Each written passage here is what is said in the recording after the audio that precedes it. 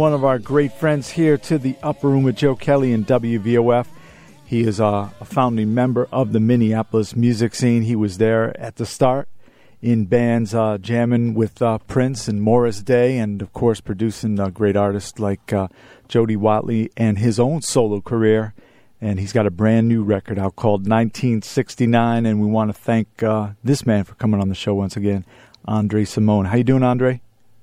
I'm good, man. How you doing, Joe? I'm doing pretty good, and it must be exciting once again to have a new record out and people loving it. It is. It's really good. It's fun. 1969, and you just, I think you had a CD release party out in California this weekend, right? Yeah, we did a show at Hotel Cafe. It went really well. Great show. Yeah. Who's in the band that you played out there with? I play with a girl named Drin Elliott on keys, Punky Balfour on drum, Chris Vasquez on guitar, and Devin Pangle on guitar, and Clark Darks playing bass. Jill Jones sat in and we did a couple of Prince songs. Oh, okay. She sat in. Yeah, she sat in on Sometimes It Snows in April and When You Were Mine. Wow. Yeah, Jill's a few years ago, she performed on my show in the studio here. Yeah, it was great. Yeah. Yeah, really. That's my girl right there. Yeah, that's my girl. That's right. You go back from the days in Minneapolis, and for people tuning in, Andre Cymone. Let me tell you, Andre, musicians out there, when they know you're coming on, it's like, man, I can't believe Andre was so influential. What a great bass player and musician, and of course, you're playing guitar all along, and yeah, I'm sure you heard words of thanks that you contributed to a lot of musicians out there, right? Yeah, no, and I appreciate it. I mean, I really do, because I think hearing from musicians and people that can really appreciate, what you're doing, what you're trying to do sometimes, because I know I'm not always the most commercially, thinking person, because I just don't think like that. I like to do stuff that nobody else is doing. So sometimes it's good to know that you can be appreciated for your art, because I like to think that I'm an artist first. Mm-hmm. So, yeah. Folks can go to AndreCymone.com, CYMONE.com, and get the new record, 1969, and it's all on the digital outlets as well, right?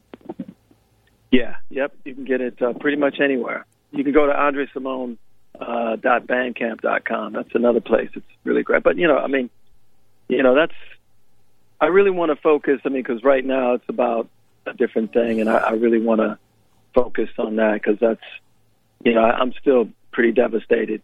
Oh, yeah. So, yeah. Yeah, of course, what Andre's alluding to, he grew up his best friend, Prince, and we're here celebrating the life and music of Prince. And, we were hanging with Morris Day here in Connecticut about a month ago at the time, and all the fellows, and you guys were in an early band together. We see pictures of probably in your teens, everybody in there with Charles. And what was going through your mind, at that age? Did you see something like this coming as far as, big tours and everything like that? Or do you guys just want to play music and get girls? No. We were always thinking that one day we're going to be successful. This is what you do it for. I mean, we would go to concerts. We'd go see Earth, Wind and Fire. We'd go see Jackson 5. We'd go see Bootsy and Parliament Funkadelic. And, we knew it was only a matter of time. We just had to we just had to stay focused and, try to remember that, if you want to be successful, you gotta work. Right. And you gotta think in terms of, being better than the other guy. Because, it's like a line at, at the movie theater. If you get in line too late, maybe the tickets are going to be sold out. Right. Yeah. I know that was always my attitude. Mm-hmm. And so I would impart that attitude on everybody else, definitely in the band, because I was kind of a hustler, so I was always trying to get stuff done. Now, did you do the tour with Zapp and Rick James too?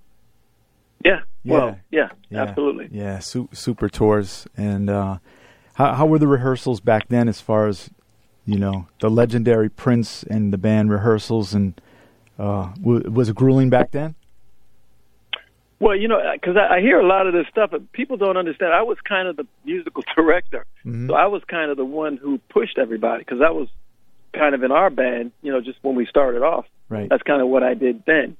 So I wasn't, it wasn't like somebody needed to push me or even would try to push me to do anything that I didn't want to do. I just always wanted to do it anyway. I was always trying to get everybody, look, if we want to be successful, we're going to have to rehearse. We got to skip, watching the basketball game. We got to skip watching Barney Miller. Right. We got to skip, no, and I'm serious, man. Right. Because I was super focused, because, everybody else had a different lifestyle at that point than I did. So I was coming from a very hustling state of mind. So it wasn't, So anyway, the grueling thing, from what I hear, started happening after, from what I hear, it was a different thing after I left. Right. I can't really speak on what was going on after I left. I just know when I was there, I was very much a part of the grueling aspects of it. Right. Yeah, I think everybody admires the work ethic and the bands that came out from that Minneapolis scene, and you guys really played a huge part. And a lot of bands today really should dig up on the history that you guys have laid. So. Yeah, no, and same with Flight Time, and they eventually became the Time. But those guys, because we used to do Bad Little Bands, and that's part of what made that grueling. Just if you want to know the history of why we practice as hard as sometimes we would, is that we had a lot of competition around Minneapolis with Jimmy's band, Cohesion, and Sonny Thompson's band, which was originally the Family and Back to Black. Those bands were tight. Right. So right. if you're gonna step on the stage with those bands, you will get made to look foolish. So we had to practice and make sure that we came with our A game. So yeah, Andre Cymone is here. We're going to get into music from his new record called 1969. And before we get into We All Need Something, how about the title 1969? What's the meaning behind that? A couple of things. For one thing, 1969 and 2017 are kind of a lot alike with what's going on in the world. I'm a very politically thinking, politically minded individual, because I think we have to all get involved if we want our world to be the way we want it to be. So I'm just making a parallel between what was going on in the 60s and civil rights back then. It was Black Panthers and Martin Luther King. Now it's Black Lives Matter, and you got a lot of people speaking out, trying to get involved with what's going on. So there's a parallel there, but it's also back in 1969 was when I started hearing some amazing music. And at that point, I really couldn't, I could only play bass because my dad was a bass player, and so I only had access to his upright bass. But I just always thought if I ever, learn how to play, other instruments, I want to make music like that. And so those are the parallels, and that's the reason why I wanted to do this. And I figured, now is a great time because, it's just art, and I'm just trying to, create something that's a little different. All right, we love this, and it's from 1969, Andre Cymone. We All Need Something, AndreCymone.com. We'll come back and talk to Andre in just a few moments. This is WVOF, The Upper Room. All right, Andre joins us again, and the new record, 1969, AndreCymone.com. And, hey, I got to ask you, Andre, about, we all know you as a bassist, and, of course, you play multi-instruments, but primarily playing guitar now, right? Yeah, playing guitar, all the leads on this album. And, right. Yeah. You recently did a great event at Southwest by Southwest with Des Dickerson and Mickey Free. And tell us about that. It went down. I saw some of the videos. Really nice time, right? Oh man, we had such a great time, man. That was just a fun, super fun gig. I had no idea it was going to be that big a thing, because Des had hit me up and said, "Hey, man, you want to do this thing?" And I was like, yeah, man, why not? I said, yeah, let's do it. And so he's working on a documentary, and so they had asked me, to say a few things in the documentary, and I was like, but I had no idea it was going to be that many people. I live a pretty easygoing life, so I don't really get, I'm just an artist and a musician, and I do my thing, But sometimes I forget, that there's so many people out there that really, love, for one thing, what Prince has done, what he's, just what he's been about. And I guess because I stepped away from it, so long ago, I've just been, dealing, raising my kids, and been a, kind of a family life and kind of getting back into, the music thing. And I just, sometimes you kind of forget that, people are so passionate and about either things that Prince has done or things that I've done or things that Des has done. And you don't know until you get back in it. Or Mickey. I mean, Mickey wound up, me and Mickey go way, way, way back. We used to hang out here in L.A. Way, way back in the day, and we used to have so much fun, man. He's just a really good dude and, really positive dude. So it's a lot of fun and really talented. I mean, dude can play his behind off on that guitar, man.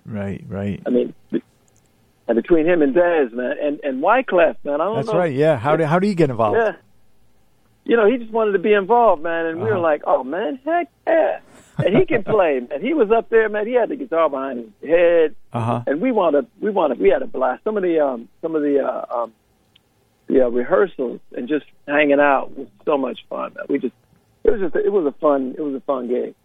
You also did the shows with the Revolution at First Ave, and I got to give you a lot of credit there.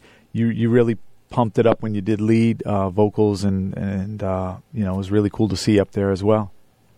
Yeah, it's fun. I mean, first of all, Prince's songs are amazing. I mean, I really, really can't say, because, I mean, I know that the songs that he wrote when I was in the band were amazing, obviously. And then there's songs that I know of that people have no clue about that were amazing. But the songs that he wrote after I was in the band that I didn't have the privilege to perform with him, which would have been, super, super fantastic. It's just, they have a life and they have a spirit of their own that's just so much fun to play. My only thing is that I'd love for him to be there, because for him, the idea that, I'm playing songs of his that he would never, because he wouldn't expect me to do stuff like this, because he knows I'm a weirdo. So, but I think he would be really, if he thought that there was a way that I'd be playing stuff with him, he would be happy. Now, songs that you performed live and sang lead vocals that you weren't a part of from another era, do you have a favorite you love to do? Man, it's like, what I'm finding, like, I love to do, Little Red Corvette. I think that's a great song. I mean, I love to do that because it's just a fun song. I love the, 17 Days is an amazing song. There's a song that nobody seems to want to do, but it's a song called Friends for Sale. Oh, yeah, the old Friends for Sale, yeah. Yeah, Old Friends for Sale. Yeah. That's a great song, but, I try to get somebody, I guess, I don't know what the deal is. Nobody wants to play it. I'm like, okay. You need the... You need the orchestra behind with the strings and everything too, right? I don't know. I mean, I heard a version. It's just a blues song. Oh, okay. It's a great song. Right. Yeah. And I'm loving blues right now. So it's right. Yeah. Anyway, there's so many. When Doves Cry, I think is amazing. I mean, I could go on. I mean, there's he had played me the Sign of the Times album, so I love Dorothy Parker. After he played it to me, the first thing I said, man, is that song is amazing. I said, I know all the ones you got for the singles, and I get it. I know all that. I said, but I got to tell you, that song is my favorite. And then I think my favorite song of his of all, and I was lucky enough to tell him, not that long ago, because we were talking, and when we were kids, we had this thing about, our goal was to try to write the most beautiful song ever, right? And I remember I had written this song back then that I thought was it, and I remember playing it to him, and he's like, okay, yeah, and he had written something, and we'd go back and forth. But finally, when I saw him, not that long ago, I think it was in Anaheim, we were just talking. I said, man, I got to tell you, man, I think you did it. He said, did what? I said, I think you wrote that song we were talking about. Remember when we were kids, we were talking about we want to write the most beautiful song. I said, Sometimes It Snows in April, man, is got to be the most beautiful song that I think I've ever heard anybody write. You know, I said, and especially somebody that I know. You know, right. I said, I got to tell you, man, I love that song. He said, are you serious? I was like, yeah, no, I'm dead serious. You know, so yeah, it was just, I mean, because that song is just, it's a gem. It's a beautiful song, and I also think, you know, oddly enough, you know, since his passing, which I really have a hard time really believing that he's really gone. I just, you know, because he's such a prankster. That I always think somehow or another he's going to come around the corner and you know, tap me on my back or do some of the stuff we used to do when we were kids. But I just have a really tough time with that. Just coming to the reality that he's really, really gone, man. It's like at just about the same age as you, right around there. Yeah, it's incredible. No, we're exactly the same age. Mm-hmm. I mean, he's 20 days older than me. Oh, okay, wow. So, yeah. Yeah, and you'll be paying tribute to your buddy. You're heading up to Minneapolis this week, right? I am. Yeah, a couple of days. I'm going to head up there, and I'm going to sit in with Morris Hayes. Oh, okay, yeah. That's great. Morris is a great guy, and putting everybody, piecing them together, and it should be a great time at the park. And have you been at Paisley Park since he passed? I did. The family had a memorial service, and they had me come up there and speak, and it was really, really extremely emotional. I mean, because I'm really close to this family, and they're going through a tough time. I mean, it's not an easy thing. People just don't understand, that it's not an easy situation by any means, and under any circumstances, it's not easy, no matter who it is, whether your family member is famous or just, somebody that you love. But but from Prince's perspective and from his family's perspective, because they're not, they're not people who were in the business, you know.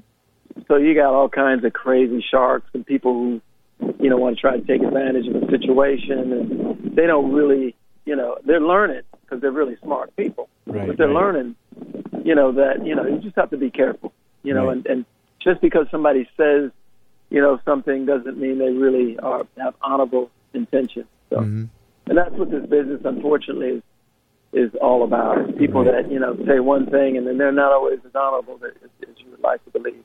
Yeah. Part of the reason why I stepped away from the business, because you get tired of playing that game, because I don't have a whole lot of patience. For people who are trying to literally screw me.